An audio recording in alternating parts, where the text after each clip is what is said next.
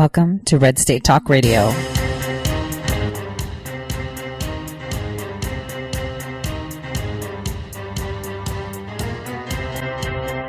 You're listening to Tori Says. For the next hour, I'll be your host, Tori.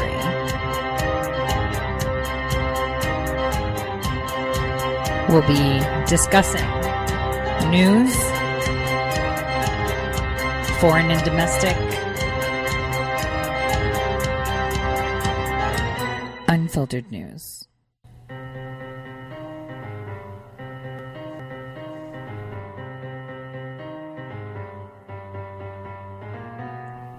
Real news.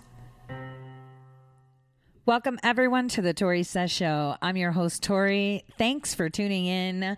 Today is April 24th, 2019, and there is a lot going on. And there's a lot going on that I've been talking about for months and weeks. It was 2 weeks ago on this show that I told you that the president is going to be invited to the United Kingdom for a state visit. It was actually in March, to be exact, on the day that President Trump was meeting with leaders from the Caribbean, Jamaica, Haiti, and El Salvador. And I told you that the Queen is going to have a state visit with the carriages, the whole 9 yards for him. And that was timed because of the Brexit and the no-deal Brexit. I'll get into that a little bit more detail later. Today we're going to talk about the Tamil Tigers. People forget. People really forget. You think the comment Easter worshipers was just, just kind of a slip of a tongue or wrong? It was purposeful. And we'll talk about the Tamil Tigers. We'll also talk about what is coming forward, the cannibalism that we're seeing within the Democratic Party. Word on the street is that last week, and I have not been able to confirm this, that Nancy Pelosi was actually arrested and questioned. Now, I am still seeking to find the arrest records. It was out in California. Obviously, the FBI is not going to tell you if there's a sealed indictment. So they're not really going to tell you what's going on. But the arrest record, I should be able to track down if people are complying with Open Records Act requests. So that would make sense because now she's neck and neck with Maxine Waters about this impeachment. She's like, yo, maybe we need to take a step back, which shows that she's being compliant because she is in a lot of trouble. We talked about the tankers and the containers. So those of you that have been tuning in for a while know exactly what I'm talking about, and it's too detailed to get into, but let's just say she got caught red-handed. A lot of them did. We got a lot of Democrats red-handed in the act, and it's all going to be coming forward. Now, one person we hadn't seen come out lately after the whole Jussie Smollett event was Kamala Harris, but she had a town hall with CNN and Brian Stetler, who is advertising, by the way, that he needs a producer, says that it was the highest rating of town hall was to Kamala Harris, who said that she would allow felons to vote. And then, obviously 24 hours later, she changed her mind. But remember, their ratings are lower than mine. So that doesn't say much for their town hall. Now, I think I should start with what the president said. The president this morning tweeted out that a former CIA analyst made a statement about the United Kingdom. Now, I want to say before I continue, and I'll play this clip, is that if you've worked for the intelligence community, you have to be very careful what you say. So, for example, everything I've been talking about, the Middle East, oil, petrodollar, what's the right word? Foreign policies, etc., I can freely talk about, as long as I don't state that my job in any capacity afforded me information. So this CIA analyst, Larry Johnson, who spoke about the United Kingdom, saying how the UK spied on Trump, is obviously not someone who can say, hey, I'm a CIA analyst and I say this. He can't talk about the United Kingdom unless his specialty is something else. So he might be a specialist in analyzing information from South America, or, can't even be Russia. He had to be very careful. So probably South America, because China would be implicated, because they are implicated in the hack. Australia is part of the Five Eyes program. Russia's too much. So I guess he is South American target, South American focused. So he was able to go on the record as an analyst, but not necessarily the UK. Now, let's start with that. So the United Kingdom, the offices that we have, that Gina Haspel used to hang out at, her office was like right there with the GCHQ's office, almost same building. Everybody goes to Costa Coffee for a coffee right down there. The building right there. Walk down by the river to have chit-chats. Take a stroll by the embankment. All of them very, very cozy. They share intelligence. One thing I want to say is, when you say someone is your closest ally, right? You say someone's my ally. Yeah, they're my ally. Period. When they're your closest ally, it means you've got insurance on them. They're my closest ally because they've got to be close, because I got dirt on them. So pay attention to the rhetoric coming out of the White House, how they're our closest ally. Before I play this clip, well, actually, let me play it so you guys can listen to it yourself, and then we can discuss this. On this side of the ocean, who are at the highest levels in the U.S. intelligence community, as sort of an agreement to collect and share information and do it in a way that would not necessarily attract undue attention, but would provide a documentary record that could be then used to justify targeting Donald Trump. Just as the Trump administration took office, a senior official in the Obama Pentagon had an unguarded moment on MSNBC. I had a fear that somehow that information would disappear with the senior people who left. So it would be hidden away in the bureaucracy, that the Trump folks, if they found out how we knew what we knew about the Trump staff's dealing with Russians, that they would try to compromise those sources and methods. We know that specifically from a former Department of Defense official under Obama named Evelyn Farkas. She admitted to it. Johnson said in the beginning the British were simply curious about Donald Trump as he became a serious candidate for president. The British did this in part, I'm given to understand by people who were familiar with what was up, is that they were concerned about Trump's policies on NATO and Syria, and they wanted to make sure that they could start understanding what he was up to. One clear example of the UK surveillance was the monitoring of Trump campaign volunteer George Papadopoulos, he said. How did George Papadopoulos come to the attention of both law enforcement and intelligence sources? And when you look at his story, you begin to realize his first communications from UK to the United States, they were emails. So maybe, and one or two phone calls, if I recall correctly. Well, those were intercepted. Absolutely, they were intercepted by the United Kingdom through its General Communications Headquarters. And then information was passed back to the United States through intel channels. In fact, Papadopoulos, living in London, was told in early March 2016 that he could focus on American relations with Russia. 1 week later, an American intel asset, Professor Joseph Mifsud, approached him in Italy. Later on in March, Mifsud met with Papadopoulos in London and told him that he could introduce him to Russian President Vladimir Putin. And the Russian collusion hoax was born. Okay, so from what you heard, right, they admitted that they wanted to ensure that how they obtained information on the Trump campaign was secret because they were worried that he would compromise their sources. So this is them admitting that they were spying on President Trump. Now, pay attention to what the CIA analyst said. They were curious about his policies of pulling out of NATO and Syria. Actually, they were curious about everything.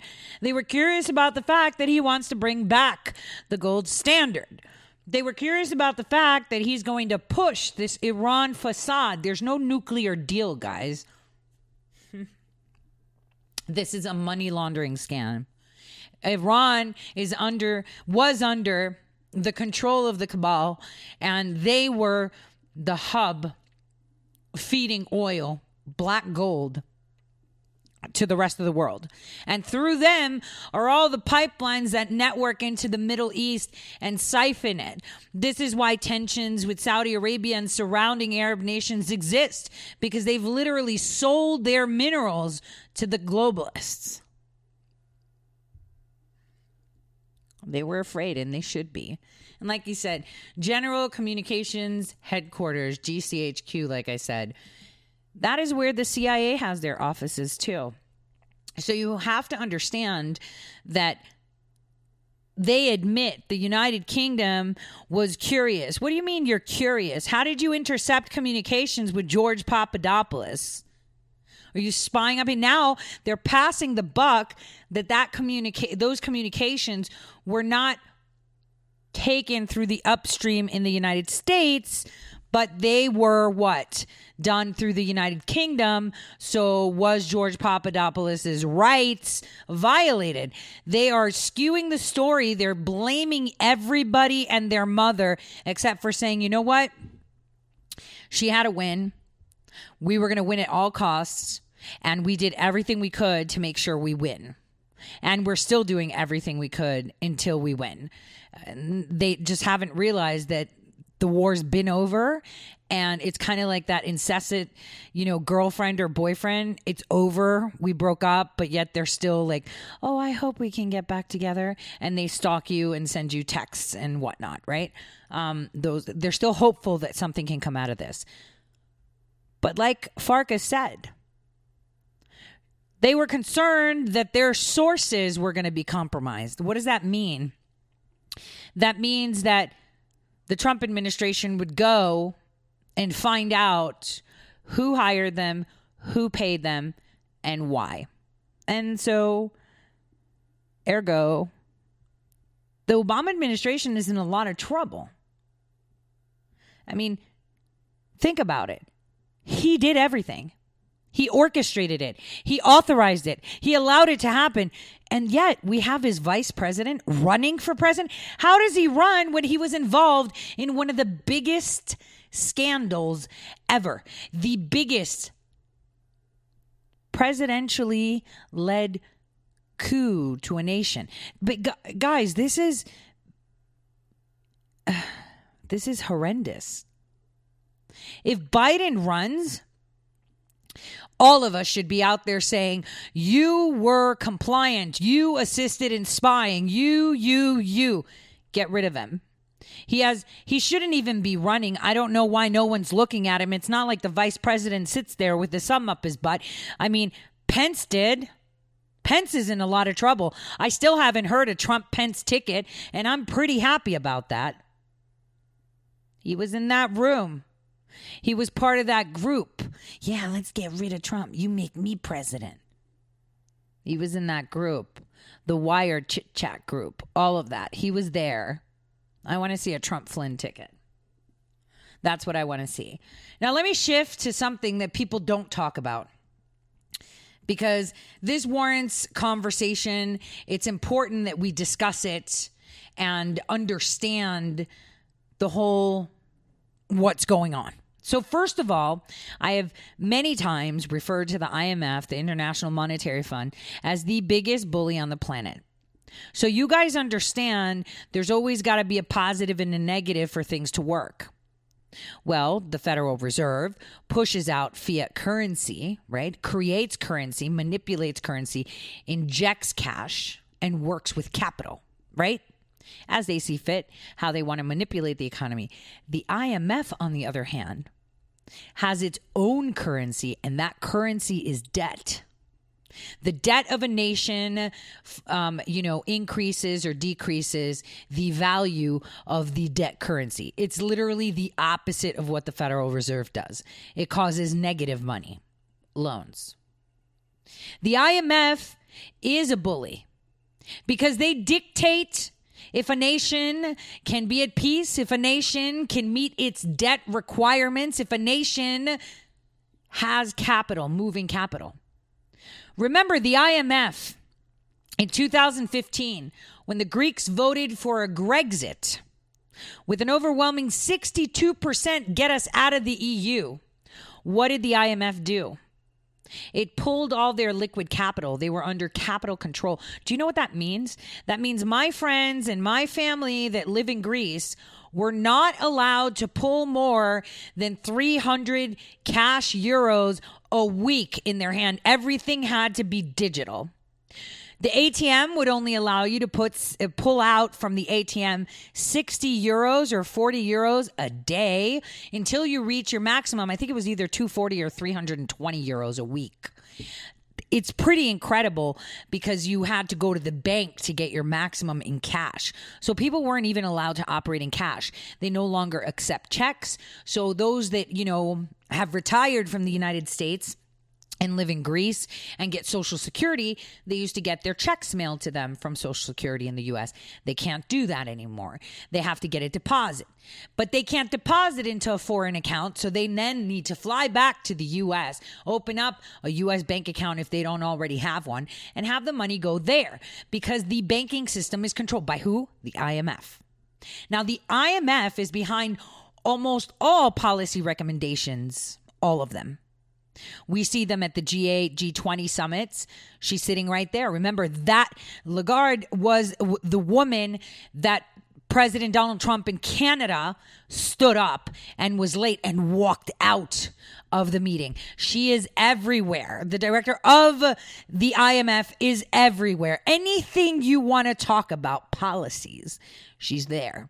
Financials there, trade there. They lead everything. Now we have a breath of fresh air, having in the World Bank our own type of person that looks after the interests of the U.S., which is good. But what you have to understand is they manipulate everything. They decide if your nation will have violence or civil unrest. They sponsor violence in order to ensure that their economic goals are met. If they want you to be in debt to them and ask them for billions and millions of dollars, they will fund unrest, protests, terror attacks to manipulate the nation to bow down and accept their recommendations. Now, it was tweeted out today, and it's a very old article from Al-Bawaba, which is like a gateway pundit kind of thing for the Middle East. They're very in your face. They say things the way they are. And they wrote a great article over a year ago on this. Specifically, they wrote, when Sudan's government drastically rose bread prices by slashing subsidies earlier in the year, the decision to do so was seemingly done overnight with little thought for its consequences. The British Embassy and Foreign Office felt sidestepped by the announcement, and in fact, it seems that the decision about wheat subsidies was even made overnight, with our embassy staff finding out about it via a hastily scanned image over WhatsApp, which they at first thought was a hoax. The subsidies move was taken with very little caution or consultation. Immediately after the move became known, thousands took the streets in protest and were brutally repressed by the Sudanese police forces. Countries in and around the Arab world have begun 2018 by repeating a grim pattern, pushing policies that make life more expensive, then violently repressing resistance.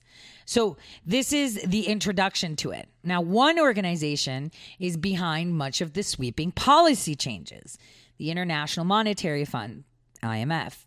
The IMF has a matter of fact recommended to governments that they end subsidies, limit the scope of the state, and open themselves up to the global market. What does that mean? When you open yourself up to the global market, it means that you get money from the IMF and they dictate how you use it and they dictate how you pay it and they put you on schedule. Remember, when the summit happened in Argentina, who did the Argentinian president meet with? The IMF. That was a red flag for the president, and he made it clear to the president of Argentina. He said, yo, we're buddies. Don't do this. Who was driving Venezuela? The IMF. So without fail, such policies are dutiful, implemented, and then resisted by the people that are affected the most by these policies that they push. So much of the time, authoritarian regimes use violent tactics to silence the critics, right? So when democracy seems to be flourishing and it's 2019 as the only, viable, I guess, system, it's undemocratic policies that are imposed by the IMF to break down such governments. The IMF, even on its own, they say that the IMF's primary purpose is to ensure the stability of the international monetary system, the system of exchange rates and international payments that enables countries and their citizens to transact with each other. This is their goal. And their goal is to make the state control as little as possible. They need to be in control, not the government. This is liberalism, far leftism, if anything. And the thing is that they have taken the Arab nations by storm, exploiting the vulnerabilities of the people and the nations. I wanted you guys to listen to the worst interview ever. Let me put it up just in these few minutes that we have left. I want to play this. Going all the way on oil sanctions. They were in favor of continuing the waivers for countries like China and India and so forth. So that means Bolton's won. That's an ominous victory in my mind. To zero, going to zero across the board. We will continue to enforce sanctions and monitor compliance. Any nation or entity interacting with Iran should do its diligence and err on the side of caution. Give me a second, guys. I'm trying to find the right one. Good to be back again. So the little clip that I'm going to play is between some guy named Mark Steiner of the Real News Network, Real News, and some guy named Colonel Wilkerson. And so they analyze the whole waivers with Iran, which I'll get into in the second hour as well when Scott Adams joins me. But I want you guys to listen to what this colonel has to say, which is incredible, how misinformed they are. They're saying that Russia is one of the sanctioned states too, and they're not. Any nation or entity interacting with Iran should do its diligence and err on the side of caution. That's Pompeo. The risks are simply not going to be worth the benefits. We've made our demands very clear to the Ayatollah and his cronies. End your pursuit of nuclear weapons. Stop testing and proliferating ballistic missiles. Stop sponsoring and committing terrorism. Halt the arbitrary detention of U.S. citizens. Our pressure is aimed at fulfilling these demands and others, and it will continue to accelerate until Iran is willing to address them at the negotiating table. So what's your instant analysis of what we've just seen here and what we're seeing, Larry? First, the dispute within the administration, much ballyhooed between Bolton and Pompeo, and Brian Hook, Pompeo's main man on Iran, is apparently over, and Bolton won. Pompeo and Brian Hook were not in favor of going all the way on oil sanctions. They were in favor of continuing the waivers for countries like China and India and so forth. So that means Bolton's won. That's an ominous victory in my mind. More ominous was Bolton and Pompeo in particular's testimony to the Congress about the, quote, connections between al-Qaeda and Iran, unquote. I've been there, done that. I remember when George Tenet very forcefully and powerfully in January, late January, early February of 2003, pointed out to Colin Powell, who had just said, toss that stuff out of my presentation to the United Nations. It stinks. That stuff being connections between Al-Qaeda and Baghdad and 9/11. Pompeo essentially said to Rand Paul in questioning in the Senate and elsewhere that there were connections between So here we have someone claiming, this colonel is claiming that Bolton 1 and Pompeo and Brian Hook were not in favor of these sanctions. So yesterday and the day before yesterday, I talked a little bit about Iran. When we come back right after this break, I want you guys to listen to what he says and see how false information is perpetuated. India has already said that they've complied. They're starting new trade agreements with Russia and new agreements with Saudi Arabia. So, like I said, there's 8, not 5 countries that were sanctioned. And by name, quickly, it is Japan, China, India, South Korea, Turkey, Greece, Italy, and Taiwan. But for some reason, Taiwan, Italy, and Greece are not being discussed, even though the president is discussing with them. I'll see you guys shortly.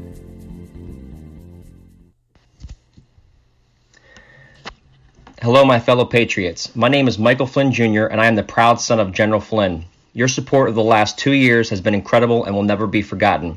If you'd like to continue supporting General Flynn, you can donate to our Legal Defense Fund. Any donation is welcome. To donate, go to www.mikeflynndefensefund.org. Thank you, and God bless America. How did you become addicted? A friend? Were you at a party and someone said, "Hey, try this"? Then you got the cold sweats and started shaking. And the more you did it, the more it didn't work. So you switched to the needle. Now you're a train wreck. Drinking, drugging, broke. Your family hates you. And you hate you. Get out of your hell on earth now. Call the Detox and Treatment Helpline today for immediate help. In many cases, your insurance may cover the costs. We can't guarantee it, but we can guarantee we have what you need to change your life for the better. Pick up your cell phone and call right now. 855-700-2978. 855-700-2978. 855-700-2978. That's 855-700-2978. Guaranteed life insurance with no medical exam. Sounds great, right? Even better, your rates will never increase and benefits will never decrease. If you're a U.S. citizen between 50 and 80, you can get life insurance guaranteed. It's not guaranteed in every state, and you may not qualify for every policy, but when you call, you'll speak with a licensed insurance company. They'll give you all the details about guaranteed life insurance. So call now, 1-800-707-1219. 1-800-707-1219. Hey, this is Leonora Cravota from Red State Talk Radio for MyPillow. I used to have trouble sleeping. MyPillow changed all that. I now fall asleep within moments of my head touching my pillow. That's how comfortable MyPillow is with its patented interlocking fill. MyPillow stays cool and does not go flat. Plus, it's machine washable and dryable. MyPillow has a 10-year warranty and a 60-day comfort guarantee. MyPillow is also the official pillow of the National Sleep Foundation, and it's made right here in the USA. MyPillow is now offering Red State Talk Radio listeners a 4-pack special with 2 premium standard or queen pillows and 2 go anywhere pillows. That's 4 pillows for the price of 1. To take advantage of this special offer, call 1-800-961-9194 and ask for promo code RedState. That's 1-800-961-9194, promo code RedState. Put sleepless nights behind you with MyPillow, the most comfortable pillow you will ever own. For the best night's sleep in the whole wide world, visit MyPillow.com.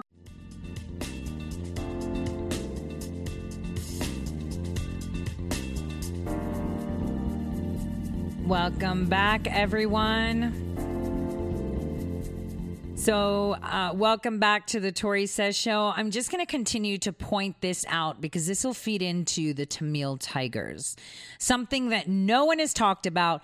Everyone has forgotten the close and tight relationship between Hillary Clinton as then Secretary of State and Barack Hussein Obama then as president. In addition, I will tell you that there is literally a criminal case currently in the United States for the former Tamil Tiger go-between Sri Lankan that was unsealed just this December that passed. So a few months ago, the document was unsealed, and I have it, and I'm going to be discussing it.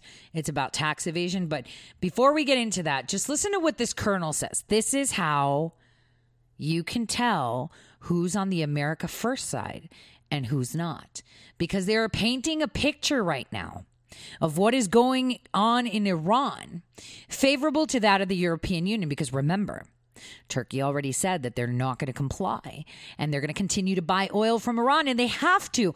75 to 80% of the oil that Turkey has in its possession to distribute to Asia and Europe, and the majority goes to Europe, they're highly dependent on Turkey, almost 100%. They used to be dependent on Russia, but, sanctions. So now they're buying it all from Turkey, and Turkey does get some oil from Russia, but they've stopped working with them now.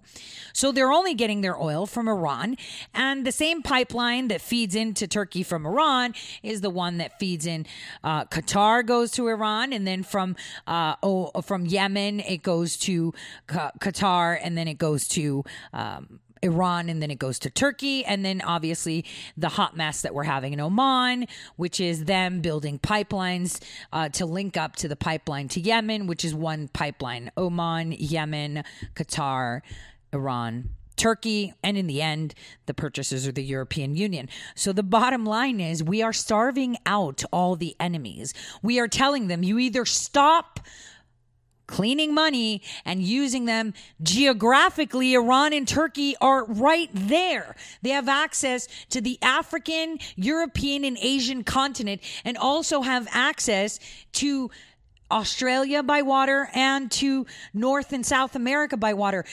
They are geographically, like if you see it on a map, they have access to all of this. They are like at the belly button of the planet, where from that position, you can send ships everywhere. Anyway, so the bottom line is we've been pushing hard. We've done the sanctions. We told them you got 180 days to figure out where you're going to buy oil. We've already indicted and sentenced and fined 2 huge banks. One was Standard Chartered Bank, right? Billions and billions of dollars for evading long-standing U.S. sanctioned policies on Iran because they were all fake. They were all faux show. So take a listen to what this guy says. Al-Qaeda in Iran, and implied that those connections gave the president the right to go to war with Iran without having to go to the Congress of the United States. In other words, the original AUMF authorization for the use of military force issued after 9/11 pertained some 17, 18 years later to Iran. So what he's saying is that President Trump is going to war. He can declare war on Iran, bypassing Congress, because Pompeo said that they're linked to Al-Qaeda, but they are. Here's how they are, because it was very clear from the indictments, the sentencing, and the fines. They've been money laundering for Iran, right? And this is why in a court of law they were found guilty, because they're giving money to terrorist groups such as Hamas, such as Hezbollah, such as Al-Qaeda, Al-Nusra, we've got Al-Shabaab. They are funding everything. This is why Iran is the washing machine for this money. So this guy is talking complete rubbish and trying to say the president wants to pick a war with Iran, and this is why he's doing it. He's not going to blow Iran up. We are not sending troops to Iran. Iran will be neutralized without one speck of, not one American bullet flying. Not one. Because Iran is just a country that has establishment persons in place that Peter Strzok's daddy put in place with who? Brennan back in the 70s. Like, people have a short-term memory. And this colonel, I hope he's not, like, seriously, let me not see him in person to say, you are establishment. This is why you are has been and not a is been. That doesn't make sense. I'm just really pissed. Take a listen to why I'm really, really angry. And that's really scary in itself. I mean, the most people who know this arena and know that area, I mean, the contradiction of saying Iran and Al-Qaeda are one or working with one another just on its face doesn't make any sense. That's nonsense, just as it was with Saddam Hussein, we all know now. But it was a very powerful thing for Colin Powell to tell the UN Security Council, and even more powerful for him to tell the American people that. And that's what Trump and Bolton and Pompeo now are trying to duplicate, another specious case for war. So do you think, speaking of that, are we inching our way towards war with Iran, or do you think this what we see, these sanctions are actually in lieu of war? I mean, what do you think the dynamic is here? I don't think Trump wants war, but I know John Bolton does. So I have to imagine that there's going to be a come to Jesus meeting or some such resolution with Donald Trump if Bolton persists in wanting to use military force and Donald Trump doesn't. Now, on the side of all of this is Trump's new partner in crime, Bibi Netanyahu. We don't know what Bibi promised Donald Trump when Donald Trump weighed in on Bibi's election. I'm told by people who know these sorts of things in Israel that had Trump not weighed in heavily for Bibi, that he might not have won, that it might have been a lot closer than it was, and it was pretty close anyway. So I don't know what Bibi promised Trump in return. It might be that he conducts whatever military operation is conducted with respect to Iran. So, anything's possible here with these two characters. And it's, but the whole Bibi question is something we spent a half an hour, hours just talking about what that relationship is and who's driving whose foreign policy when it comes to Iran, especially. Yes. Gideon Levy at Haaretz was right when he said U.S. Middle East policy is not made in Washington. It's made, he said, Tel Aviv, but now he would say Jerusalem. So let me ask you some other questions. How can the United States just unilaterally impose international sanctions? I thought that's something the Security Council had to do, and people are writing this as a violation of international law. So from your perch, when you were the Secretary of State and now, I mean, how does that play into all this? I think it plays very dangerously. We are becoming, through our manipulation of the SWIFT system and other means in the world for financial transactions, a pariah in the world, very much despised and even hated in the world, and increasingly by our own friends and allies like Germany, France, Britain, and so forth. This manipulation of this system that we largely set up for tracking terrorist monies and so forth has been turned into a very sophisticated weapon. It's economic warfare in anybody's book. And the only reason we're getting away from it, you just hinted at. We're getting away with it because we are the most powerful country in the world, economically, financially, and militarily. That's not always going to be the case. And I suspect there are going to be some people like China, like Russia, like India, like other countries in the world finally get tired of this and start reciprocating and building other systems to go around ours. Well, this stepping up the sanctions against Iran and saying nobody can buy any oil from Iran at all, zeroing them out. I mean, China and Turkey have already said we're not abiding by this. You can't tell us how to run our economy and what we're doing. India is caught between a rock and a hard place. They don't want to go with this. No, 10% of their crude comes from Iran. But they're in a tough bind, given who finances them as well. So, I mean, how's this going to play out? This could lead to greater trade wars between China and the U.S. I mean, how do you see this all kind of tumbling out, both in terms of Iran and our relationship with those other nations? Okay, so I'm going to stop it right there because I get really irritated when people that had some form of position, he was the former chief of staff for Colonel Powell, will sit there and tell you how this is warmongering. I've said it in November that war is brewing, but it's 2019, so war is a lot more civilized. Remember, it's not the people of Iran. It's the people like those so-called allies. It's the people of the fourth unelected branch of government within the United States that manipulate globally who, what, when, and where, and how. This is all about money and the petrodollar. That's the bottom line. So what this move does, and hat tip to them to throw in the Al-Qaeda where it's actual factual, because it's been in court that they have been money laundering, evading U.S. sanctions, evading U.S. banking systems in the way they were moving the money around. They were indeed funding these terrorist organizations. The mention of it is correct that we can declare war, because here's the thing.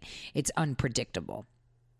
Now, Turkey already said, you're not going to tell me what to do. I really don't care, because Iran makes the money. That's their economy. They are the gatekeeper for black gold for the European Union and states of Asia. It's a big deal for them. Of course they're going to say no, and that's fine. Because we've seen Erdogan in the past week talk about people being jowers, right? Which is a derogatory term, like the N-word was used back in the day for people that are not Muslims. So it's like that word for non-Muslims. And he's been using that rhetoric for over a month in every single local state Turkish outlet that he's spoken to. So he has taken a very firm position. The next step is what? To sanction the European Union. And this is going to put a lot of pressure. Remember, they have elections coming in May. This is perfect timing. Because here is where the United States says, you've all come out and told the people that Iran is a nuclear threat. You've created a deal with Iran for this nuclear supposed threat. Now you're anti-Semitic, you're against Israel, you're saying they're teaming up. And no wonder Israel is the only nation in the Middle East that doesn't have an Islamic influence, that have their own nukes and seek their independence. And they do so from a power of strength, which is money. We know Jews have a lot of money. So everybody hates them. It's kind of like hating people for having that expensive handbag you don't have. The European Union, as of May 2nd, the minute Turkey has not found alternate, because we know China's already working on the whole Venezuela aspect because they invested $5 billion. They put a lot of money into Venezuela before this storm happened there that we helped usher along to free Venezuela. And we have already, and Guaido has already said that he will honor the contracts they have for oil and mineral rights that China has invested in Venezuela.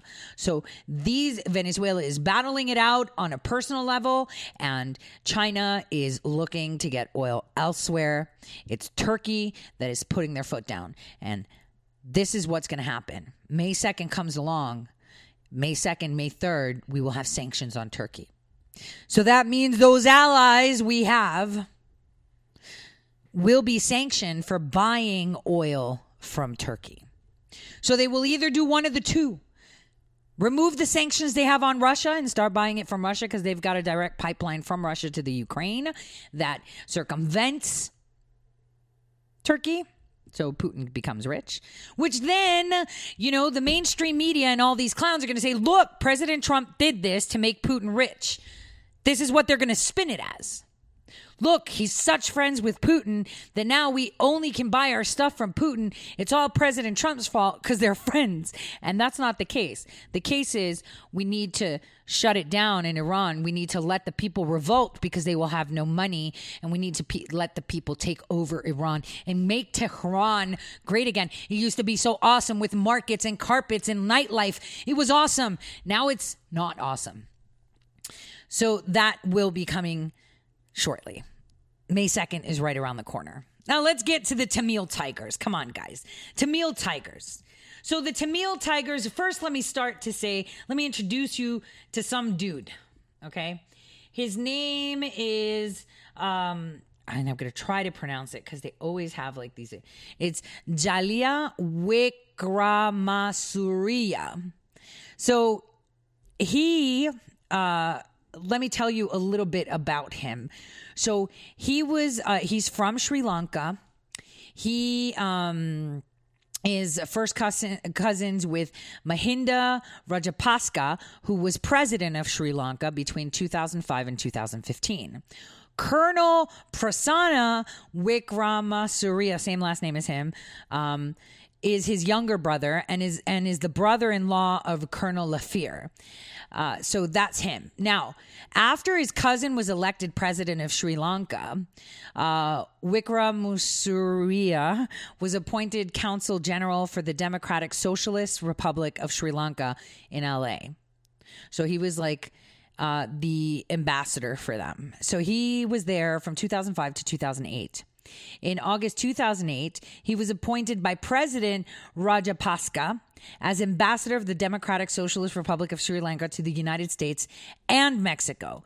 So it was at this time that an investigation began into him for tax evasion, and that the U.S. government requested that Sri Lanka recalls him as ambassador. So this happened around 2008. But then it all went away.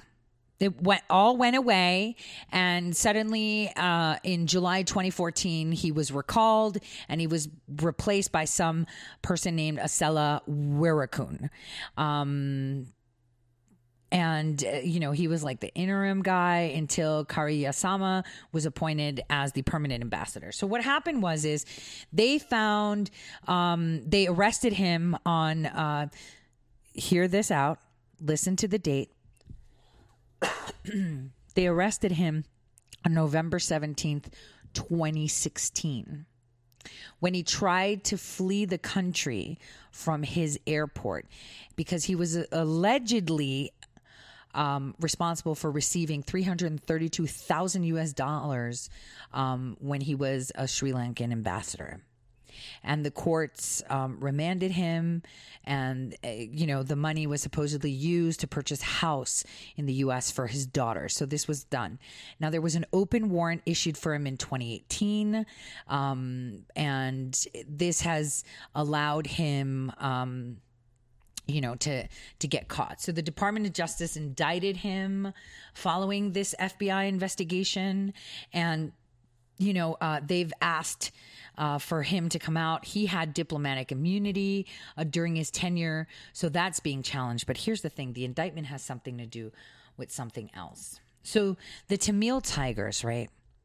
They are rebels, right? They were always in the shadows.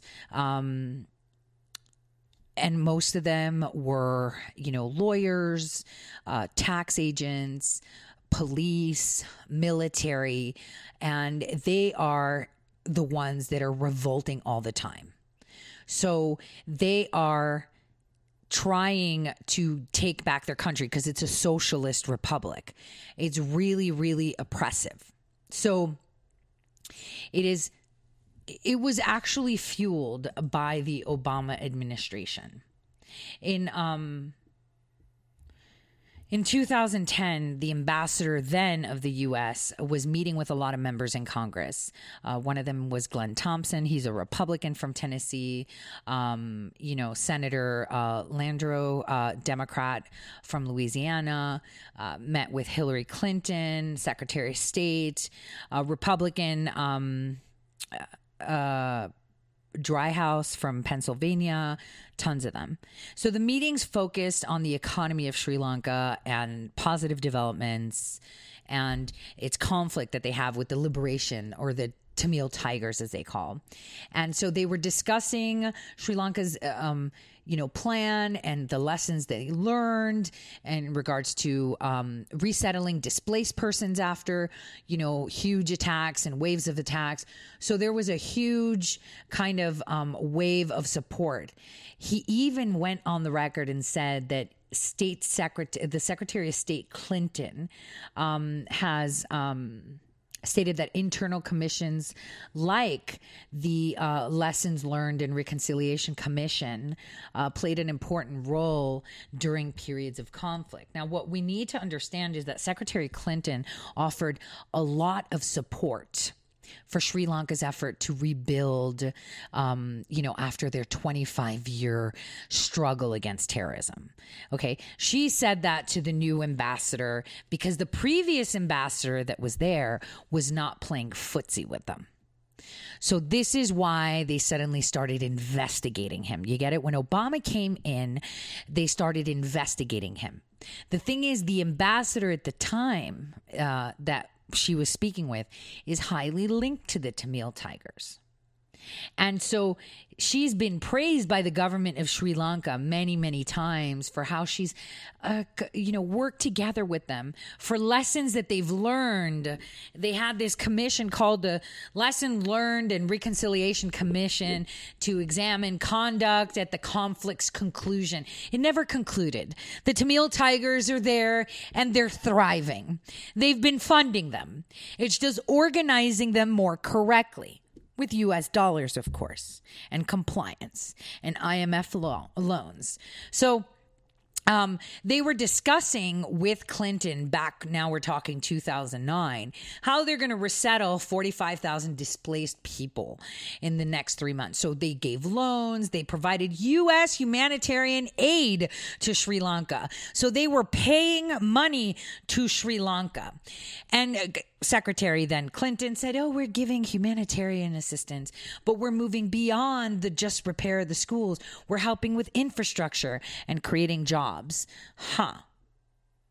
I'm telling you, this Easter worshipers thing was a big non-coincidence. This is exactly how it happened. Sri Lanka was positioned in a way so it can pivot Asia.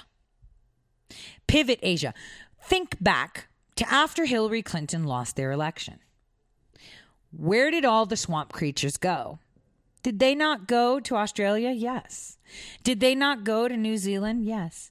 They went to India, Sri Lanka, and Pakistan, correct? They went to all these nations that are, well, obviously the Five Eyes, so they can access things, but the nations in Asia that are plagued by terrorism, domestic terrorism that is under control. The minister at the time, back in 2013, had said that the Sri Lankan government had implicit faith in the Indian central government that it would continue to maintain close ties with them despite the current situation with the Tamil Tigers. This is because the Tamil Tigers are well connected with India and Pakistan as well. People don't seem to understand that because no one explains it to them. So that's why I'm telling you this.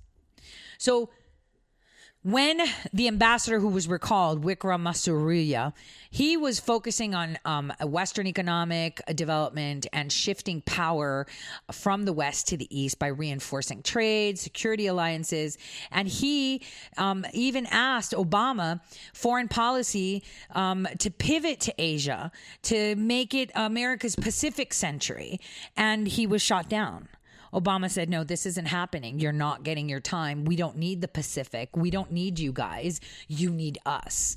And this is why they started investigating him. This is why they made it stick. You think this money came out of nowhere? So he gets a bribe to do what? Probably give someone a job. This happens all the time. Not saying that it's right, but it happens all the time. What people need to understand is that this U.S. and Asia pivot that was requested so that they can develop and advance just the way India has advanced, because Obama did what Hillary Clinton said. They both did. They invested in infrastructure. That's where we saw how we lost our jobs. Telecoms out in India, but fulfillment centers, India, Sri Lanka, Pakistan, India, Philippines. That's how they invested, by creating cheap labor and saying that we're helping you, settle down your displaced people. This is a crime. What they did to those nations is criminal.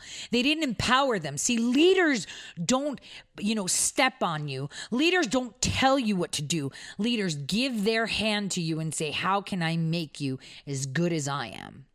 That is what a leader is. The leadership that people call to through the Obama administration and then Secretary Clinton was not leadership. It was tyranny. It was complete tyranny. They kneeled and destroyed these nations. They provided jobs, cheap labor that benefited them, not the people that were actually doing the labor. They created job, but what's the point when your farming job could give you more? Because they had their own economy that the U.S. at the time under Obama decided, we're going to tell you what economy you have. And that's that. That's the Tamil Tigers. So Obama and Hillary Clinton calling them Easter worshipers show that we are with you in this fight to disallow America to empower the nations, something the Tamil Tigers don't want.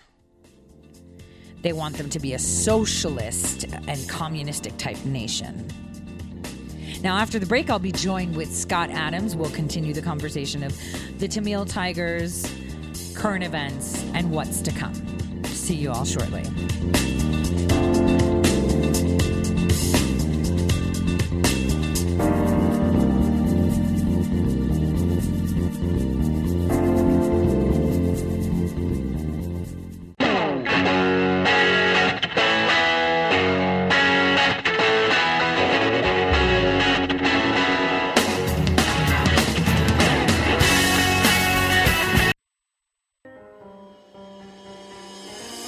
Welcome to Red State Talk Radio.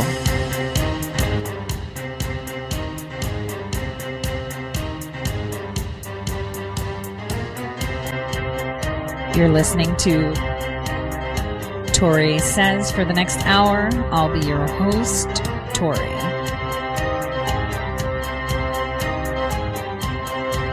We'll be discussing news,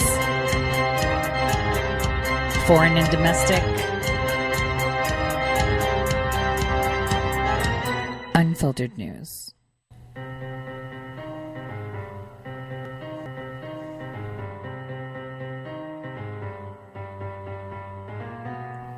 Real news.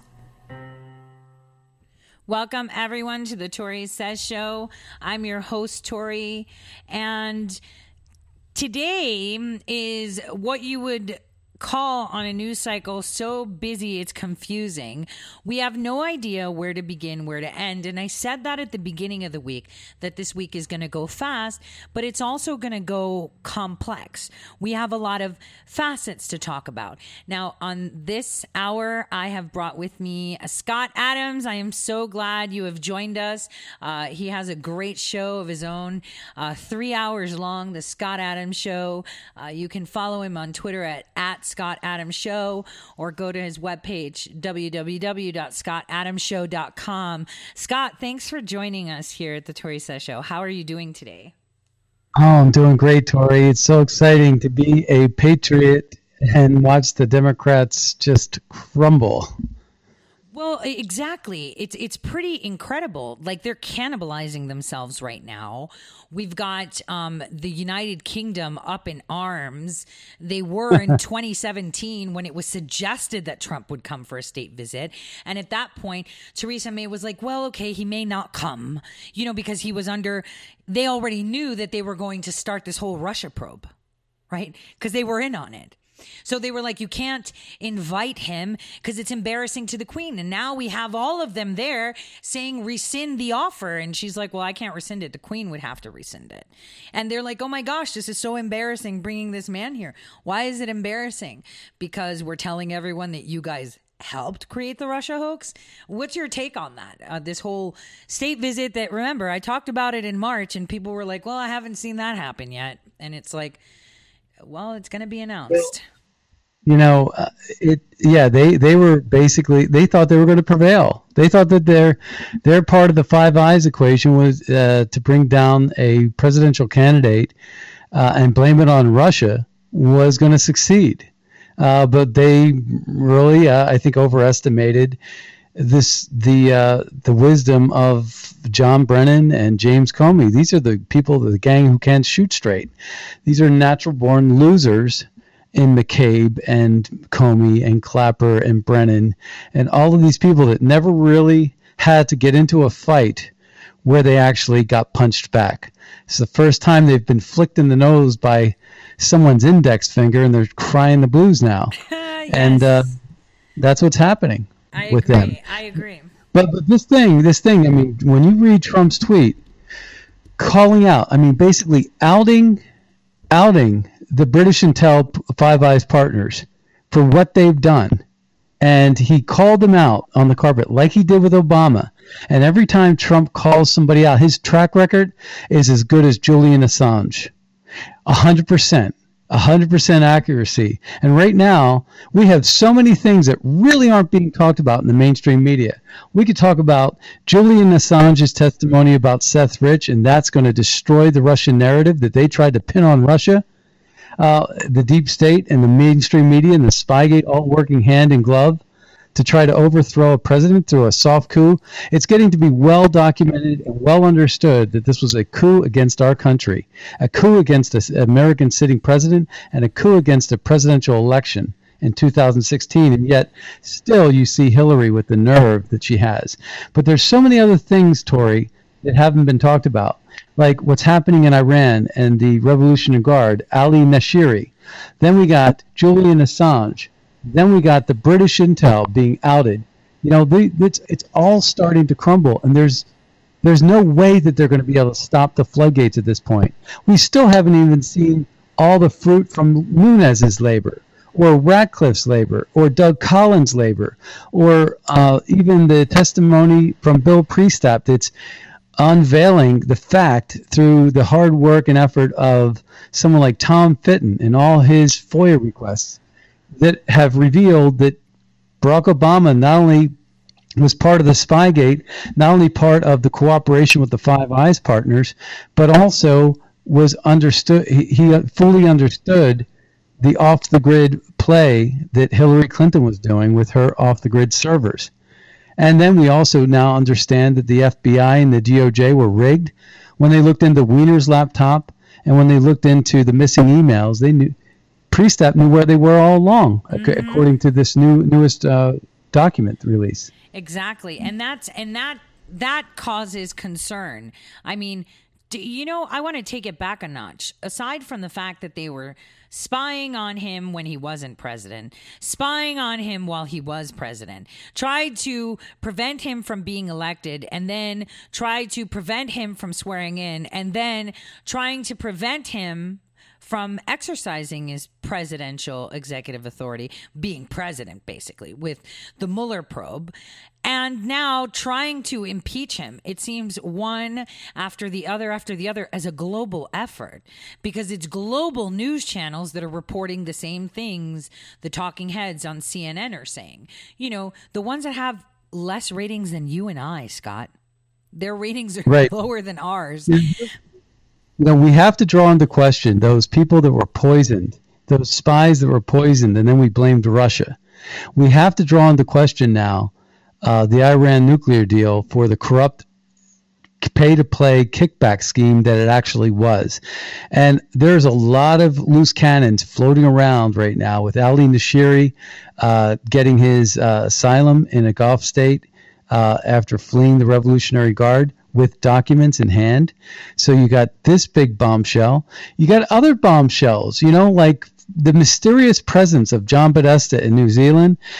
We find out that Samantha Power was actually in Sri Lanka, and she was someone who redacted 260-something times using code words from a fifth grader that came out of Sidwell Friends School, the one that all the deep state children go to.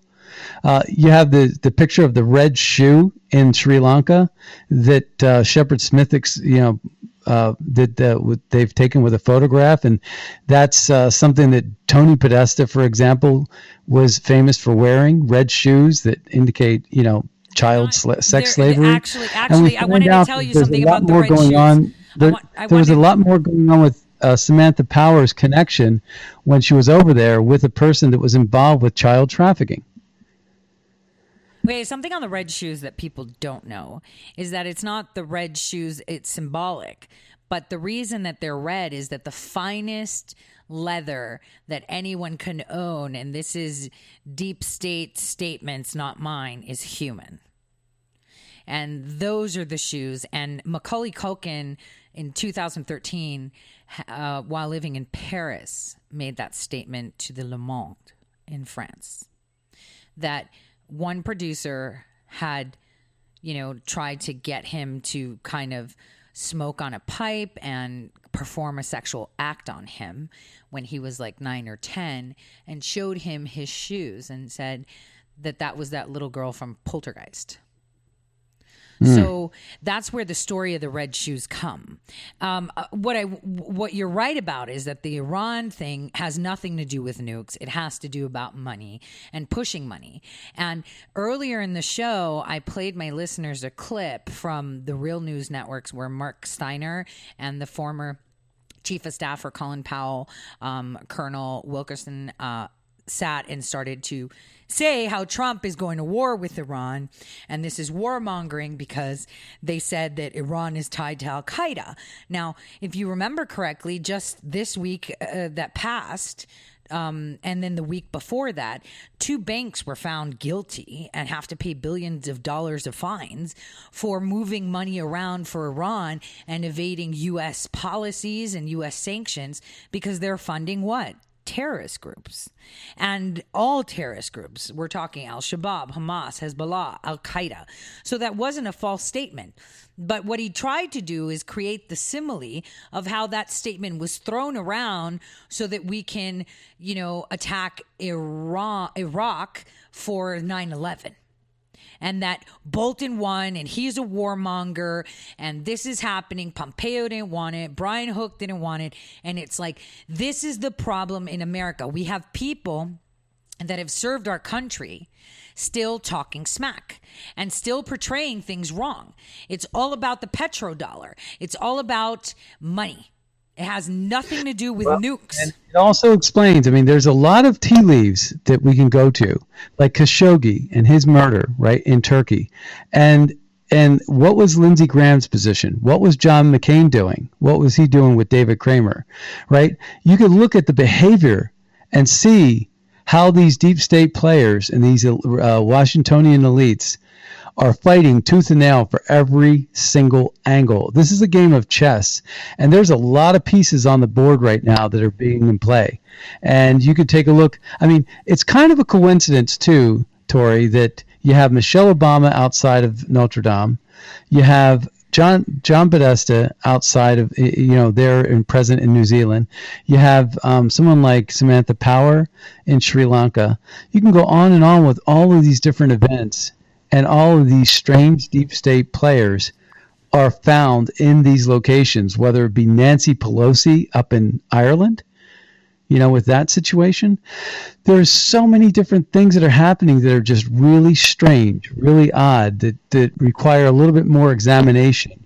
But also a lot of the key players, a lot of the key ingredients to taking down a lot of these big factions. Remember when Robert Mueller indicted 12 Russians? He was trying to say it's Russians that did it.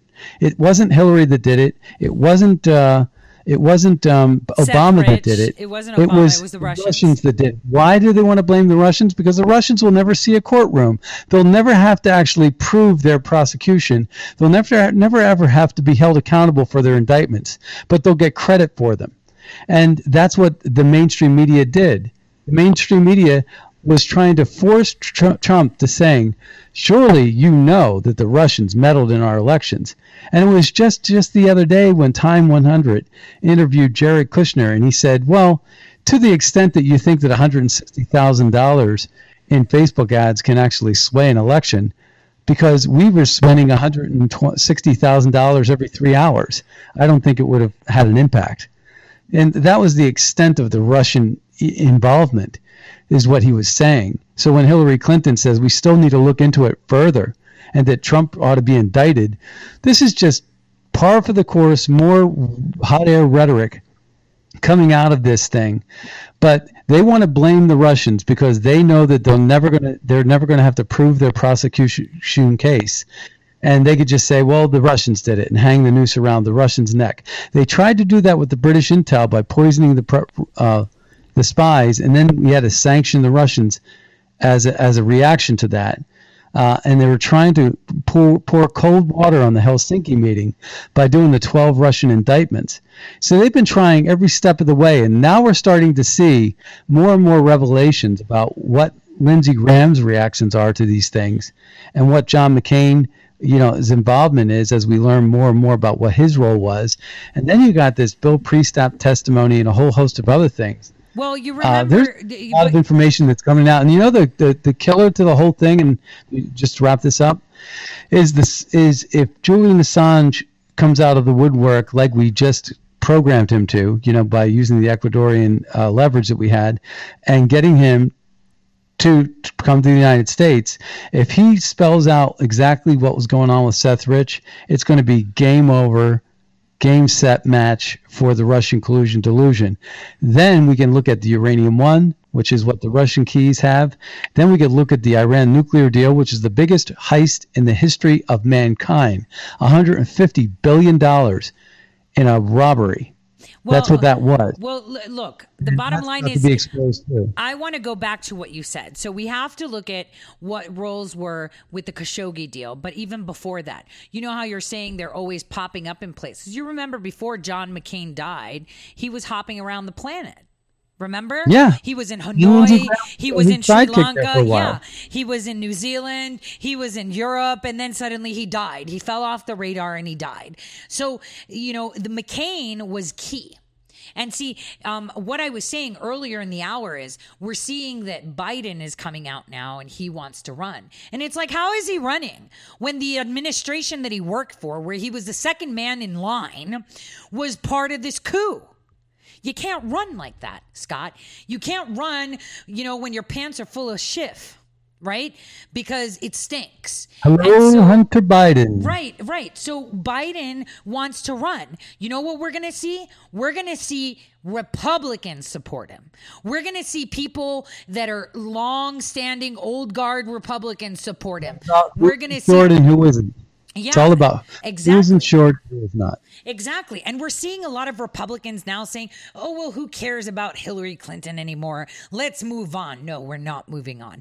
And what you've been describing, is exactly what I've been saying. They're trying to drive our foreign policy from Khashoggi. Turkey sponsored the advertising. Turkey put it all over the place. Everyone was saying how bad Saudi Arabia is. We need to not have relations. The media tried to tell the president who to have relations with and who not to.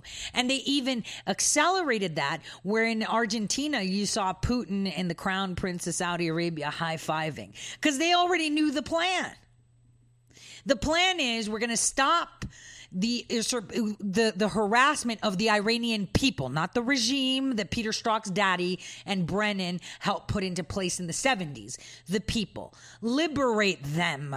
Get rid of this facade, this shell, this wannabe enemy that may or may not have nukes, and that's a problem. Because since they're the money... It's the little things. Remember you pointed this out to me, actually. And that was when, little Emmanuel Macron... was coming like hat in hand and acting like, he was basically, they took that video down. Solomon's bitch, right? And you had this situation where this interaction where it was like the guy wearing the pants in a relationship with Solomon, and Macron looked like some small dude. Yeah, he was like, you're not listening to me. Yeah, he was like, you're not listening to me. He's like, oh, yeah, sure, I'm listening to you. And he was kind of like laughing. They took that video down. That showed that everybody knows what's coming. And the problems, the thing about Iran is that ever since that regime was instated in the late 70s, right, that everyone promoted, everyone bowed down to. We're talking all the McCains and establishment Republicans, the Lindsey Grahams. They all come from the same boat. McCain and Graham are on the same boat. Okay. McCain's obviously in the one in hell right now, but McCain's still alive through Lindsey Graham. Well, here's the deal. We don't know if Iran has nukes or not. We don't know anything about Iran. We can't trust the intel we have there because they're all working. I think we're going to trust it a little bit more now that we have Ali Nashiri requesting asylum from with the United States. Yeah, but I don't know if I can take that, because if he was claiming asylum, right, and he was actually defecting from Iran and he was claiming asylum, no one would know about it. I'm being honest, because I've seen assets flip and no one will know about it. Big assets flip, no one will know about it. So I take that with a grain of salt, especially when the mainstream media is pushing it too. So for that reason, media covered it. Yeah, no, they covered it. They talked about it. So it concerns me.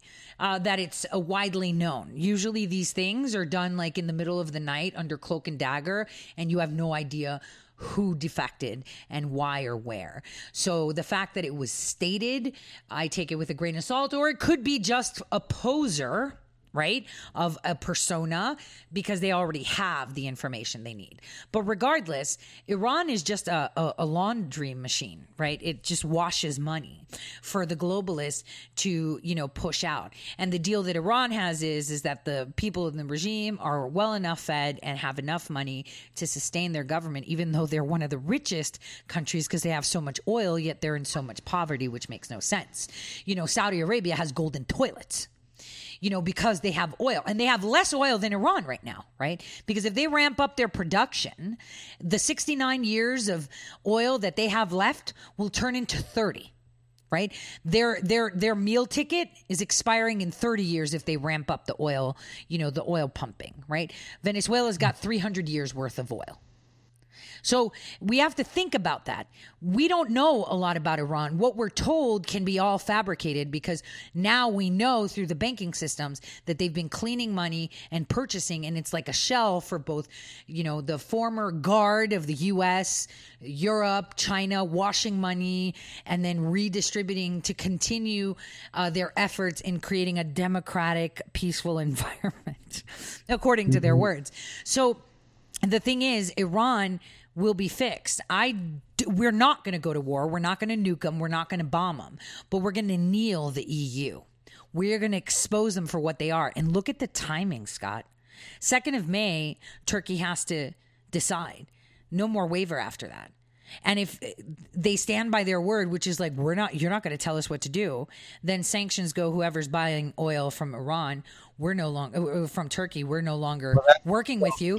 Right. Too for China, because as the world markets comply, keep in mind, we have Malpass now, the new leader of the World Bank. The World Bank can control sanctions, can enforce sanctions in a way that the Chinese corrupt leader of the World Bank wouldn't have. They were showing favorable loan lending to China as a development nation. That's no longer in play. And there is a lot of potential pushback against China. China could end up really at the short end of the stick as the world markets start to reemerge in this new playing field, this new landscape that Trump has put into play, where America is getting a bigger piece of the slice of the pie, and that our European partners and other players in the world are, we've renegotiated with them with bilateral trade, and there's just more opportunities for the United States for us to take, and China, especially with the new developments in Iran and the waivers and the sanctions, they're not abiding by the sanctions. China is not. And so they'll find themselves isolated from the world. No, they won't. They won't, Scott, because Japan is also on the chopping block, and so is South Korea. And so it's a really sensitive that Asian bloc. I get that. It is. It's a problem with this Asian bloc. That's the thing. So that is actually a concern, and I know it's going to be dealt with as trade wars with China. But in the end, we have the European elections commencing in May. And if we impose sanctions against the European Union for buying oil from Turkey because it buys from Iran, it's going to be a problem. And they can say that it's election meddling or the president working with Putin to make Russia rich because they can't buy oil from Iran. They have to get it from Russia through the pipeline that they've just finished between Russia and the Ukraine. So this is a big deal.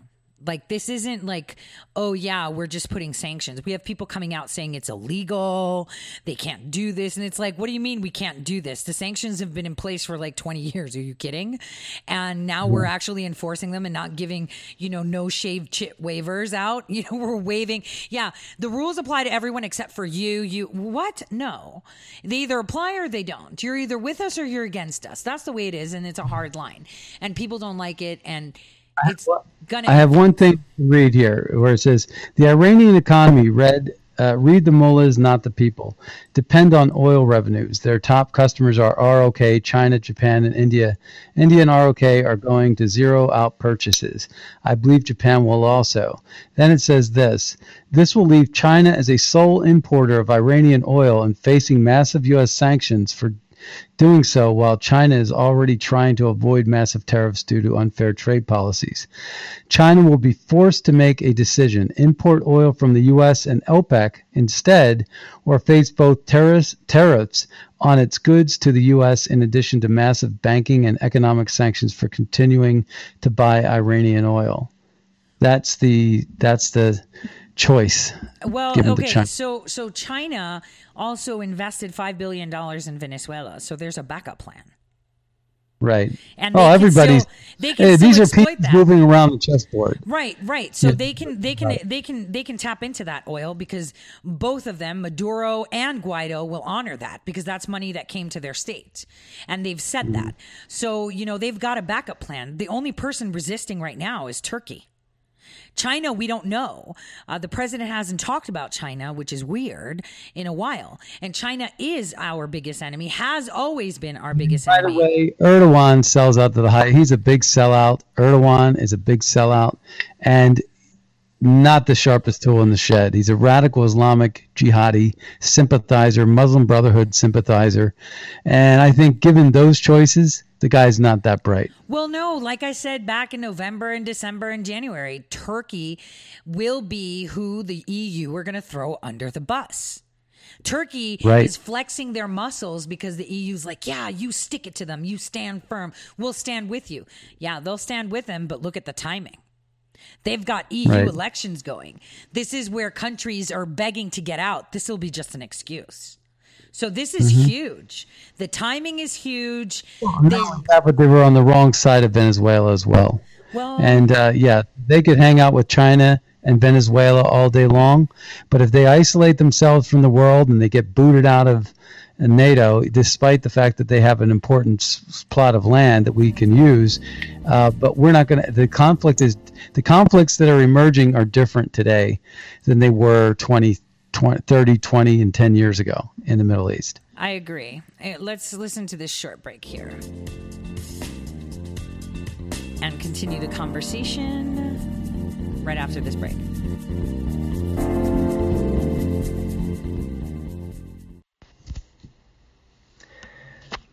Hello, my fellow patriots. My name is Michael Flynn Jr., and I am the proud son of General Flynn. Your support of the last 2 years has been incredible and will never be forgotten.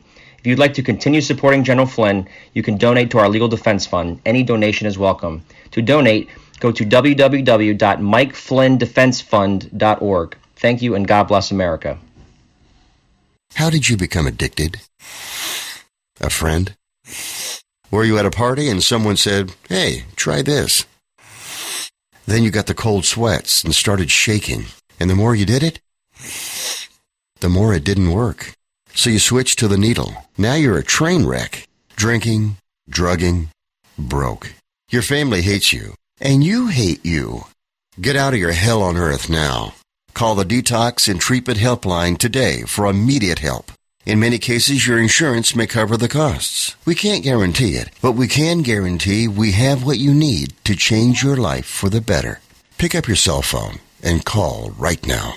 855-700-2978. 855-700-2978. 855-700-2978. That's 855-700-2978. Guaranteed life insurance with no medical exam. Sounds great, right? Even better, your rates will never increase and benefits will never decrease. If you're a U.S. citizen between 50 and 80, you can get life insurance guaranteed. It's not guaranteed in every state, and you may not qualify for every policy, but when you call, you'll speak with a licensed insurance company. They'll give you all the details about guaranteed life insurance. So call now, 1-800-707-1219. 1-800-707-1219. Hey, this is Leonora Cravota from Red State Talk Radio for MyPillow. I used to have trouble sleeping. MyPillow changed all that. I now fall asleep within moments of my head touching my pillow. That's how comfortable MyPillow is with its patented interlocking fill. MyPillow stays cool and does not go flat. Plus, it's machine washable and dryable. MyPillow has a 10-year warranty and a 60-day comfort guarantee. MyPillow is also the official pillow of the National Sleep Foundation, and it's made right here in the USA. MyPillow is now offering Red State Talk Radio listeners a 4-pack special with 2 premium standard or queen pillows and 2 Go Anywhere pillows. That's 4 pillows for the price of 1. To take advantage of this special offer, call 1-800-961-9194 and ask for promo code REDSTATE. That's 1-800-961-9194, promo code REDSTATE. Put sleepless nights behind you with MyPillow, the most comfortable pillow you will ever own. For the best night's sleep in the whole wide world, visit MyPillow.com.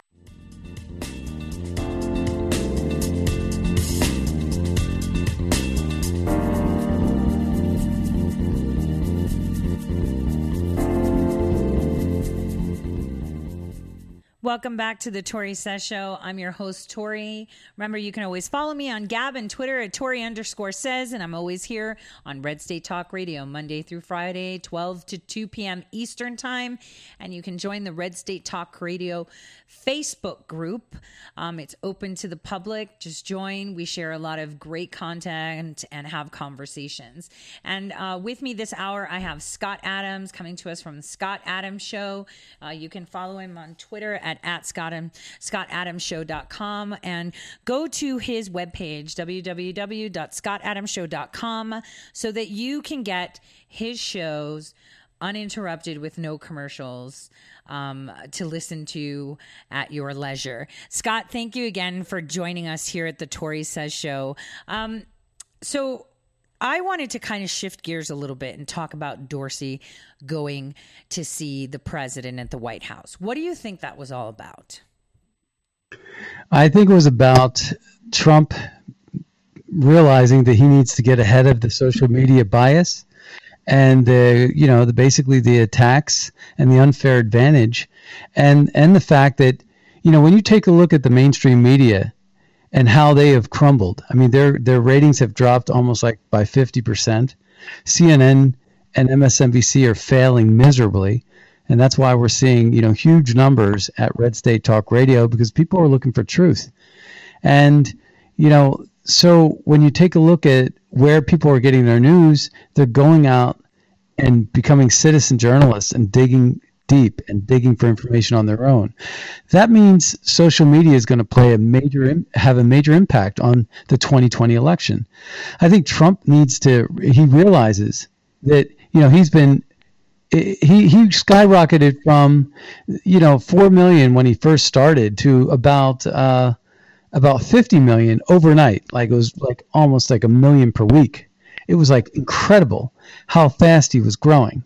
And then he got to 50 million, and now he's at 58 million over the last year. It was really, really a challenge for him to grow. Now, part of that is saturation, but the other part is he knows there are algorithms in place that are allowing bots to attack him relentlessly and to just basically treat him unfairly. And I think that you got favorable bots helping out Obama's exchange. And Obama has nothing to offer. You look at Obama's tweets, they're pathetic, far and few in between, not entertaining at all, boring. And yet his numbers have been growing at a pace that's, greater than even Trump's. But Trump's is more effective because Trump is speaking truth. And he's putting out messages that are relevant and pertinent to the American population. So when he sees this, he realizes that he needs to get ahead of this. I think he was looking at some executive orders that would actually spell big trouble for Jack Dorsey, and was giving Jack Dorsey an opportunity to straighten it up, or he'll straighten it up. And I think that's where Trump left it. I think Trump had papers on his desk. He had a lot of information. He had Scavino, his social media guru there. He had He has a lot of really talented social media warriors there. And I think he realized that he had some leverage there. I think Jack Dorsey realizes this guy's not playing. I make one more mistake and I continue on with this censorship and bias, and my life is going to be miserable for the next 2 years. Well, let's not forget that Laura Loomer has actually filed a lawsuit against Twitter and CARE for her removal and their collusion for the removal and the admittance of CARE responding to her lawsuit filing. So that is very telling because it will come out and, you know, the courts will have Dorsey rectify. But if, like you said, he missteps, the courts will be a lot more harsher because the president will be stepping in. That's what I think, because social media has been used. We all know that the reason Barack Hussein Obama won the elections in 2008 is credited to his use of social media. And social media is now the way people interact instantly, and it is used to manipulate emotions, thoughts, information, and obviously a big factor in elections. And if you silence one group of people but allow only the others to speak, that is in itself election meddling, if anything. Now, shifting a little bit on the gears, you know, of how a hot mess the Democrats are, I want to talk about Alexandria Ocasio-Cortez, but also Pelosi and Waters. So there was a summit in New York that Pelosi spoke at. She and Maxine Waters are not seeing eye to eye. And then in a quote, Pelosi said, "I don't think there's big division in our caucus about this in regards to impeachment. There are some people who are more eager for impeachment, many more eager to just follow the investigation where it is." And she said, she said in the poll, it said the president has a 30% approval rating with them. 48% said no to impeachment. 34% said yes to impeachment.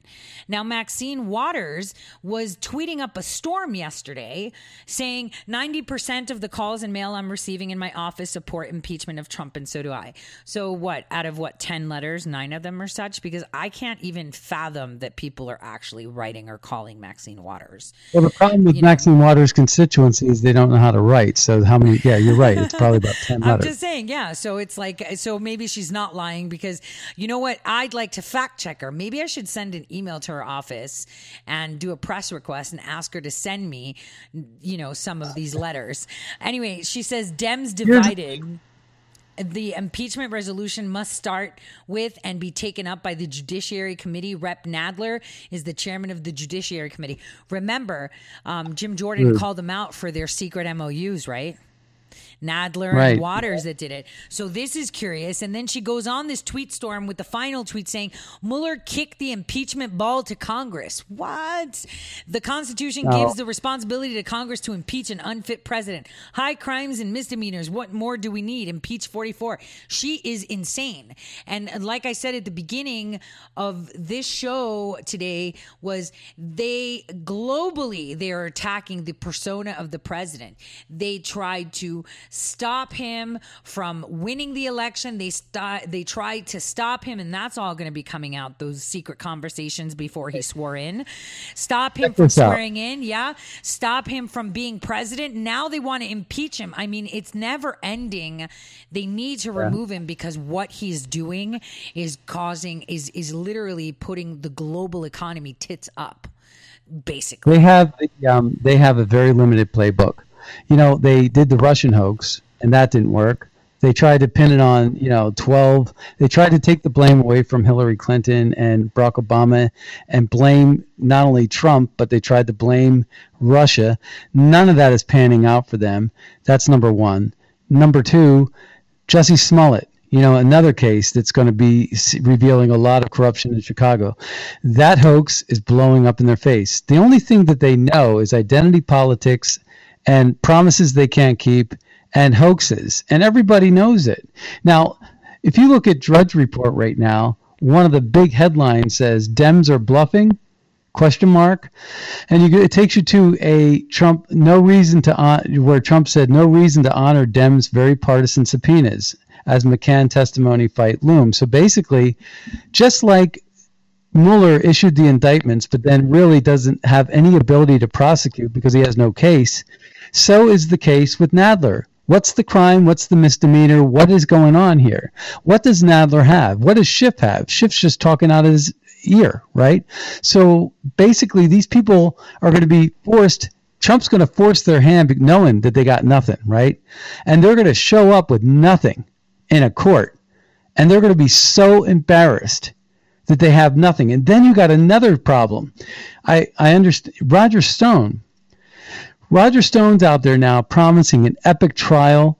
He says he's really God's instrument. And Roger Stone has a lot to say about everything the Mueller report related these days.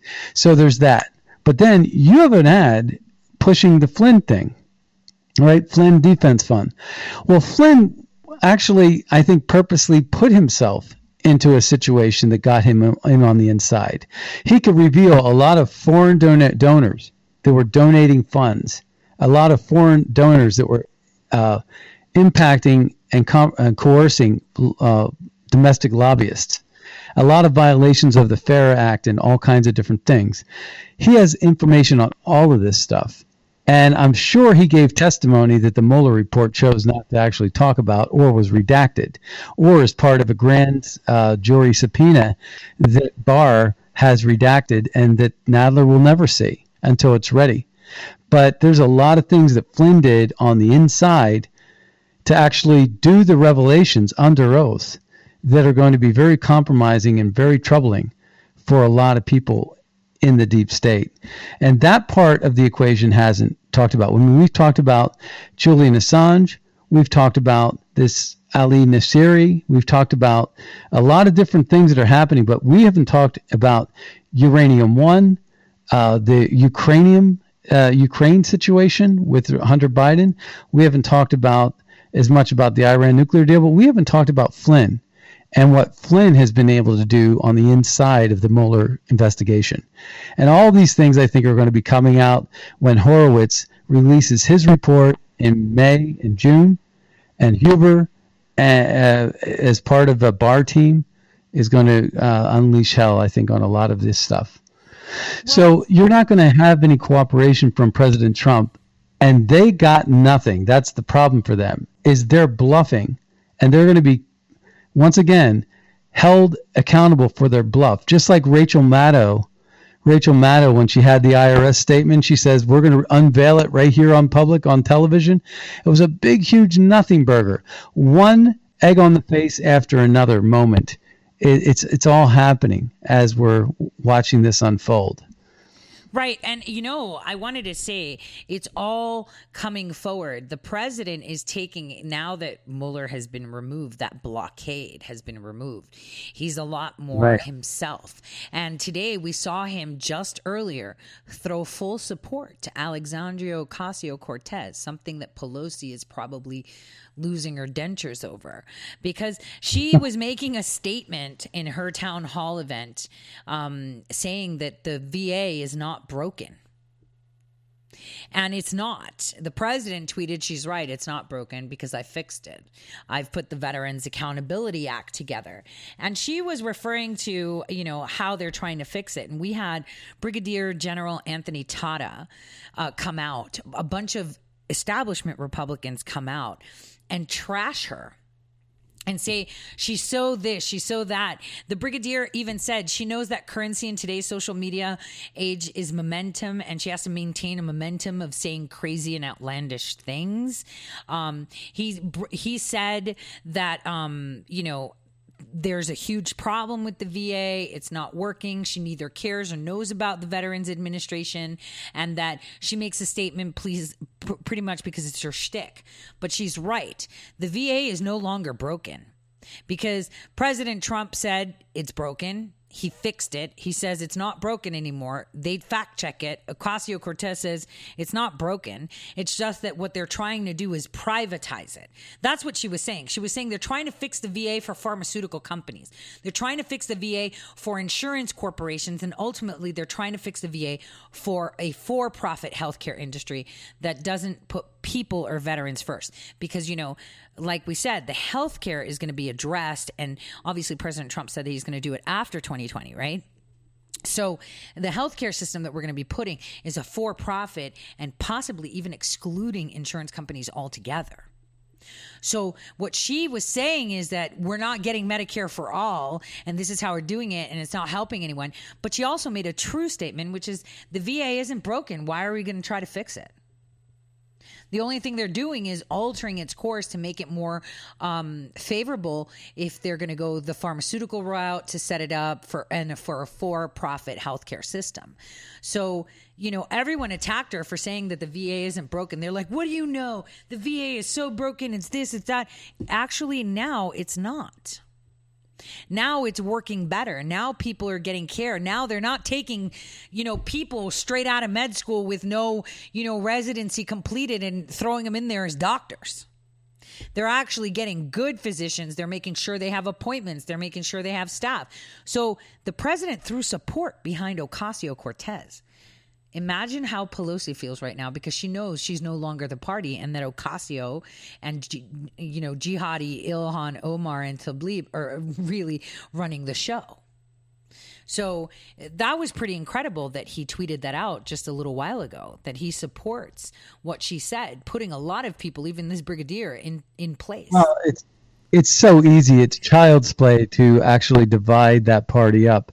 I mean, this is the party that's standing for free illegal education, free illegal medicine, open borders, gun bans. They want they want terrorists to the right to vote, but they don't want them to have the right to bear arms. They're suggesting that basically, a vote is less important than the right to bear arms. I say a vote is more deadly, can be more deadly than any gun, if the vote is it's a high responsibility. And so they can't have it both ways. There's so many things that are blowing up in the liberals' faces. And their identity politics is backfiring on them. I think that they're insulting a huge swath of minorities by suggesting that they can't, go out and get IDs, or that they're going to be somehow in fear of checking a box that says I'm a citizen, and all kinds of things. I mean, they're just on the wrong side of so many issues. I was talking to you off air, and I was saying, you know what? I'm thinking about writing an article that suggests Dems 2032, because I can't see them the way they are right now in shambles. I can't see them winning an election for at least Trump's second term, and then Trump's successor will get 2 terms. That'll put us all the way to 2032 with a Supreme Court that's at least 7-2. And that's in favor of the conservative movement, which will save our republic for another century at least. Hey, and by the way, my youngest daughter said she's running for president in 2036. So let's see how long we can keep crazy people and Kabbalists out. I think we can age them out and get rid of them because they're all with one foot in the grave grooming others. So we need to remove their groomed individuals. New crop. You got Ocasio-Cortez, Ilhan Omar, Buttigieg. I mean, you got all these different wackadoodles that are running, Cory Booker, Spartacus. I am Spartacus. I mean, these are all this is the future of the Democrat Party. Yeah, but nobody can take them Swalwell, who swallows well, is one of the most ridiculous human beings I've ever run across. Well, all of them are ridiculous. I mean, even the Democrats can't really take them seriously. Pete Buttigieg, what's your policy on healthcare? I'm gay. What is your policy on foreign relations? I'm gay. What is this? I'm gay. Did I mention that I was gay? This is all he says. Every time he talks about it, it's like, I don't care who you sleep with, man. I really don't care. Answer the question. But I'm gay. Yeah. So I mean, you can't even take them. That's your sexual preference. Now let's move on. Okay. I don't care if you're into dogs, cats, 20 people at once. That's your prerogative. I want to know policy because I am of the fact that I really don't care what my president does in their private life. Honestly, they could be addicted to hookers. They could be at strip joints for fun. They can install stripper poles in the White House because they enjoy seeing women dance, or it could be a woman that enjoys women dancing, whatever. They could have a harem. As long as their policies keep my country great, I really don't care. That's me. Not a lot of people could say that and go by it, but I'm okay with people being freaky. I'm okay with people doing their own thing, but answer the policy. None of these people, if they're town halls, like I'm watching a few of them like on YouTube every now and then, and it's like they're not answering questions. They're answering with questions. Kamala Harris, they answer with prostitutes. Right. And Kamala Harris, a hot mess. Warren, I can't even believe she's still running. Beto has fallen off the radar. We have Yang saying, oh my gosh, we have 34% of college graduates not getting jobs. That's because that 34% have degrees in like third wave feminism and, gender studies. This is why they're not employed. So just listen to me. I'm here to give you $1,000 a month because you deserve it. With $23 trillion in debt, I'm just going to give everyone $1,000 a month. Like, look at the candidates that they have. Even as a crazy liberal, how do you get behind one of them? The only person that would actually have any chance of rallying Democrats is freaking Ocasio-Cortez and her insane self. Take a look at Bernie, and his supporters have basically said, Bernie or bust, Bernie or Trump. If Bernie's not the nomination, we're going to Trump. Then you got Biden. This is a guy that spent 30 to 50 years in politics. And he can't even figure out which day he's going to launch his presidential campaign. And he's got some stupid video, sort of like what Hillary did, that he's promising to display. He was going to be over at Charlottesville, and then he changed his mind. He's going to be somewhere in PA. It's going to be on a Wednesday or Thursday. Nobody really knows. And that's how he's going to launch his presidential bid. And then already he can't stop touching people inappropriately. And his son, benefited by him holding a $1 billion payment to the Ukraine over the head, using his state privilege as a vice president to withhold $1 billion unless they fire the prosecutor that was actually going after his son, where his son received millions of dollars on the payroll of an organization. I think it was a investment bank, where he got millions of dollars as a result of this. Extortion plot. Yeah, well, and I think he's pushing open. It's in his own words that he did this. Biden said it himself. Yeah, but I think that he's pushing it back because he's under investigation. Like I said, he was the right-hand man of Obama. Obama is being investigated. He can't launch a campaign. If he launches a campaign, they can't investigate him. And so he can't get the go-ahead of launching the campaign if it's an active investigation. And right now his lawyers are fighting this. People are not understanding what's going on. Oh, that's why. So if he's under investigation, he's not allowed to open a campaign. Because if he does, then you're not allowed to go after him. Correct. That's why Hillary Clinton didn't launch her campaign. Correct. She exactly. So now he's the second in command. You think Obama knew about the spying and Biden didn't? Come on, man. These guys were buddies, so they talked about everything. They even brag about how buddy they were. This guy was involved in this Spygate. Anyone not telling you this is why it's being pushed back. He's got an army of lawyers now fighting at the DOJ saying you need to stop because he wants to run for president, and they're trying to file cases saying that they're doing this investigation because he intends to run for president. So they're trying to say that they're using the investigation to politically smear him. But the investigation started long before because it's in the damn Mueller report.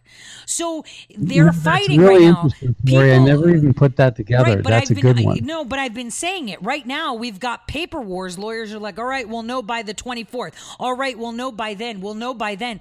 They won't know because they're going back and forth and they're losing in court. His court today came out that the investigation supersedes. And the thing is, all of this stuff is under seal. And it's all sitting at the DOJ, all at the Eastern District of Virginia. Thing. You cannot launch a campaign if you're under investigation. Is that what you're saying? No, you can launch a campaign. Of course you can. If the investigation started beforehand. But then you can't claim while you're campaigning that the investigation is being done to smear you. That's the thing. He knows that if he's campaigning and then he's arrested or indicted, he loses all credibility. So he's not going to start a campaign on that, right? Because he knows it's inevitable. On the other hand, he was trying to make the argument that the DOJ, now that it has Barr, is intended to start this investigation to politically smear him. So now they're going, well, not really, because some of this information is in the Mueller report. And so the Mueller report was way before you even announced that you're thinking of running. So this is what's going on now. So he might not even run. And if he runs the risk of being arrested as a candidate. I seriously doubt that he's going to run because he doesn't need the heat that's coming at him. He's not even ready for it. I mean, he barely even breathed that he was going to run, and it blew up in his face. Right, but with all the children and stuff. But this is worse. I mean, the kids, the weirdness, the audacity of doing things like that in front of camera, so you could just imagine what happens behind camera, is one thing. But we've got this Obama Spygate investigation, and he's in the middle of it because he was his right-hand man and knows everything. So that'll be very, great to see come out. No one's reporting that. Scott, I can't believe we're out of time already. Believe it or not. The hour just went by. Thank you so much for coming on to the Tori Says Show. Everyone, remember, you can always go on www.scottadamsshow.com. He has all his radio shows that he records live, omits and actually clips out the commercials, so he does a better job than me, so that you can listen to them and stream them on TuneIn, iTunes, and any other podcast. Scott, thank you so much for joining us here at Red State Talk Radio's Tori Says Show. Have a wonderful evening, Scott. Thank you. And everyone, thank you for tuning in. I'll see you same place, same time, 12 to 2 Eastern Time on Red State Talk Radio. Until then, have a great evening from all of us at Red State. God bless.